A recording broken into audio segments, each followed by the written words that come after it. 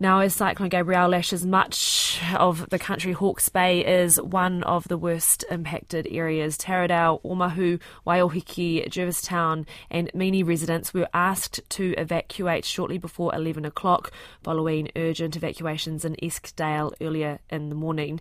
Communications to the region are intermittent at best, but we do have Napier Mayor Kirsten Wise on the phone with us. Tēnā koe, tell us what is the latest on the ground. Kia ora. Yes, the latest on the ground is that Civil Defence is advising residents of those Taradale, Waiōhiki, Jervistown areas to go to higher ground. The Tutaikore River banks have been breached, so we are asking people to keep themselves safe and self-evacuate. Now, one of the evacuation centres is St Joe's Girls' School in Napier. What are you hearing from that centre?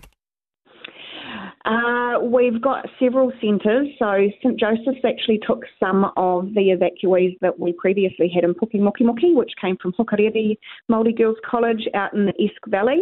So they've moved across to there to free up Pukimokimoki for other evacuees. And we also have a welfare centre at Tamatea Intermediate. So that's where we're advising people to go.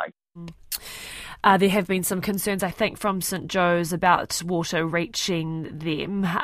In terms of what messages you need to get to residents because communication is down and very limited, what do you need residents to be doing right now, Kirsten? Well, radio is vital, so, it's wonderful that we have the ability to utilise yourselves for messaging around this. We're also directing people to our website. We've got a dedicated page there. We are still able to use our social media platforms, however, they are being impacted by some of the communication issues. So we're encouraging our residents to sort of look in multiple places to find the information that they need. Thank you so much for that update. That is Napier Mayor Kirsten Wise. Do stay safe.